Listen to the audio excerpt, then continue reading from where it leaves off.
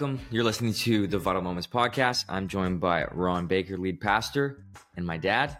I'm David Baker. It's Monday morning, and we're wrapping up a Sunday at Vital Point Church. But before we get to anything, Ron, how's your Monday morning going? It has been, I was joking with Josh, our producer, it's crispy. Crispy mornings. Crispy on every front, right? It's crispy outside. I think it was like minus 17 or 18 or something like that when I was driving to the office this morning. But jump right back in it this morning after yesterday. Starting to write for this coming weekend. Got some scribbly notes all written down and continuing in the life of Gideon. So it's been a good morning. Yeah, we popped off a brand new series and kicked it off. Fearless, not fearless, fearless, looking at the life of Gideon in the Old Testament. And before we jump into your specific message, why this story? Why did you feel it was really crucial for Vital Point Church for us to go through this? Dave, I think it's important conversation to start the brand new year. I have really felt strongly about the importance of people living into the specific things that God has for them. And I'm speaking, I can speak to that generally, and I can also speak to that within the context of what does it mean to follow Jesus and the good works that are created for us. And I am convinced the more I look at my own life and the life of others is that fear actually limits people's ability to live into God's design for their lives. And so I felt strongly that we need to do this series. Yeah.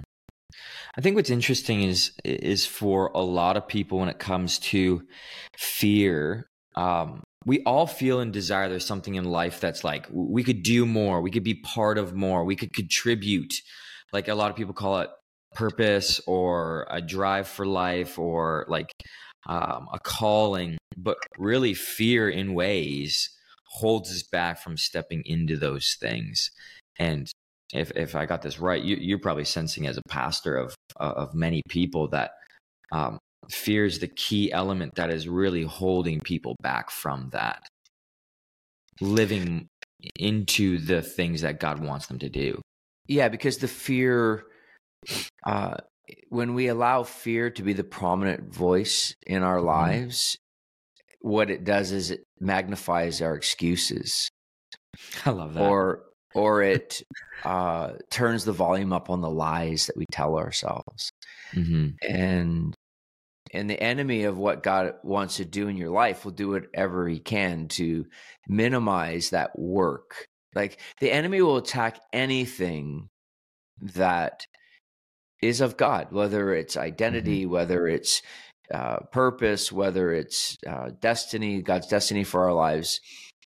The enemy wants to diminish anything that resembles God in our lives. And so therefore, what happens is fear is used by the enemy to reduce our ability to step into the things that God wants us to do. And he'll use fear. I mean, we have fear in our own, like within our own beings, like out of our own brokenness. And we want to hide. Our fear would cause us to hide. I mean, that's the case with Gideon that we're looking at in Judges 6, where he's hiding in the wine press, thrashing wheat, right? Yeah. Why don't you give us like the Coles notes of like the message that you gave on Sunday to help us understand? Yeah. So overcoming fear, to be fearless, we started looking at this idea of our fear can be reduced when we live in the promise of God. So the promise of God is, I am with you. He says Gideon right off the hop, I am with you, right? He says that in Judges 6 verse 11 and 12. He says, and the angel of the Lord appeared to him, the Lord is with you, O mighty man of valor.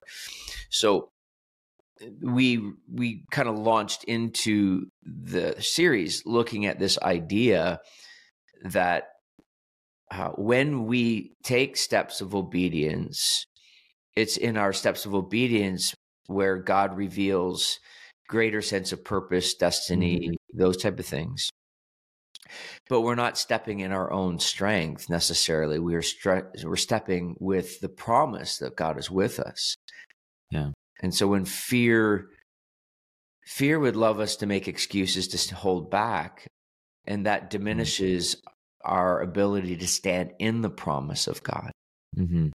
And it's not a hopeful thinking. It's not wishful thinking. It's actually, before the angel of the Lord says anything else to Gideon, he promises that the Lord is with him. Yeah. Where do you see the shift happening in Gideon's life here? Like, often for us as followers of Jesus, whether you've been doing this for a really long time or it's something new to you, exploring and growing in your faith, there seems to be this shift in understanding and a knowledge of who God is and what he's doing. Where do you see the shift for Gideon? Well, I mean, that's weeks 2 and 3. Yeah. Right. We didn't even touch on that. Right? Yeah, that's true. We didn't touch on it, but I think it's important for us to understand that the shift will come. Yeah. If you don't allow fear to hold you back. Yeah, it will come, but I mean, if you want to fast forward the life of Gideon, he does these things to test to see if it is an angel of the Lord God himself.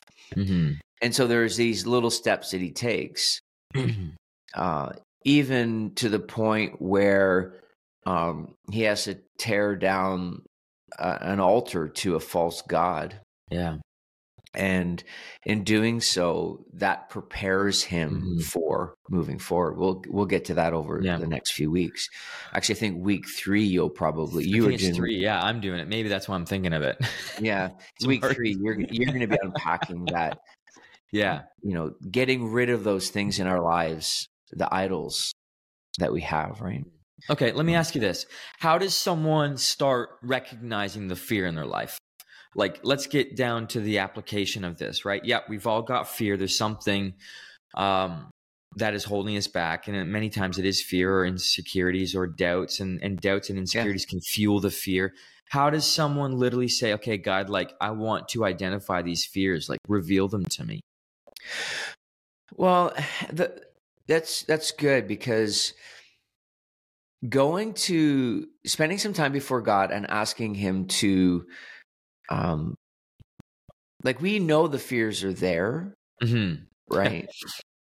But I believe it's important to spend some time, with God, kind of going, okay, where are these fears coming from? What is the root of these fears? Right? So let me play it out for you. Yeah. It's common knowledge that I share quite frequently, the insecurities that I have, right? Of what I believe, some other things that God wants me to do. I have been spending time asking God to uproot this fear. Give me, where did this come from? So, for example, let's say I feel called to write this book, right? Lots of people have been lately saying this again to me. The fear is rooted in, I failed grade 9. Back in the day when you can actually fail students. I failed grade 9. I spent 2 years in grade 9. I used to say I was held back to be a good example for the other grade 9s coming in. Right. And so there's that.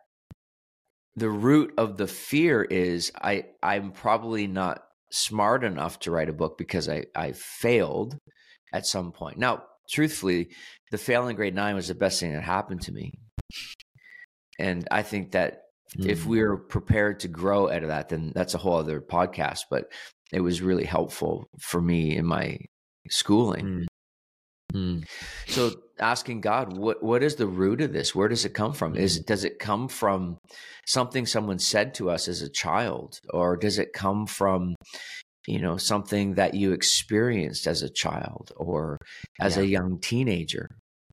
And so the process would be, give me better clarity on where this comes from.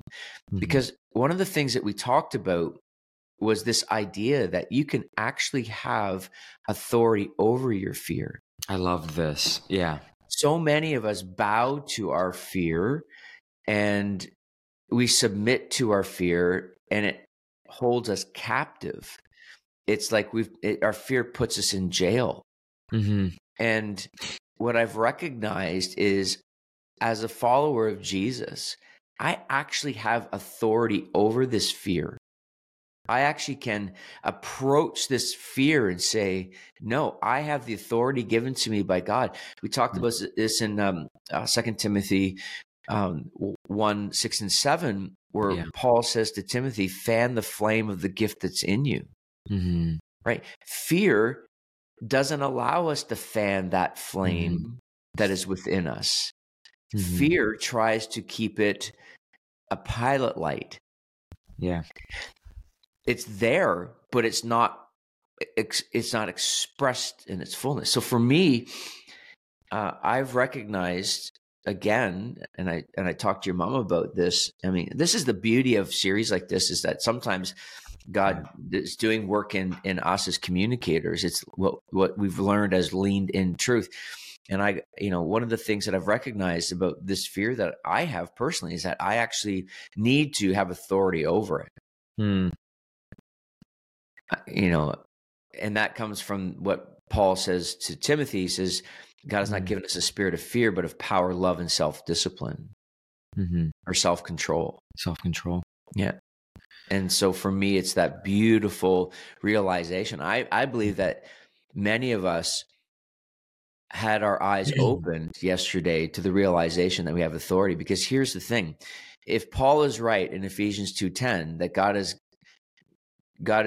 we are his masterpiece in Christ for good works prepared beforehand, then we better get authority over our fear by the help of the Holy Spirit, so that we don't stand before God one day. And he says, and he shows us this platter, right? Because the realization too, David, is a lot of people live in fear that they're going to miss out on these things. But the truth is, these things won't happen without you.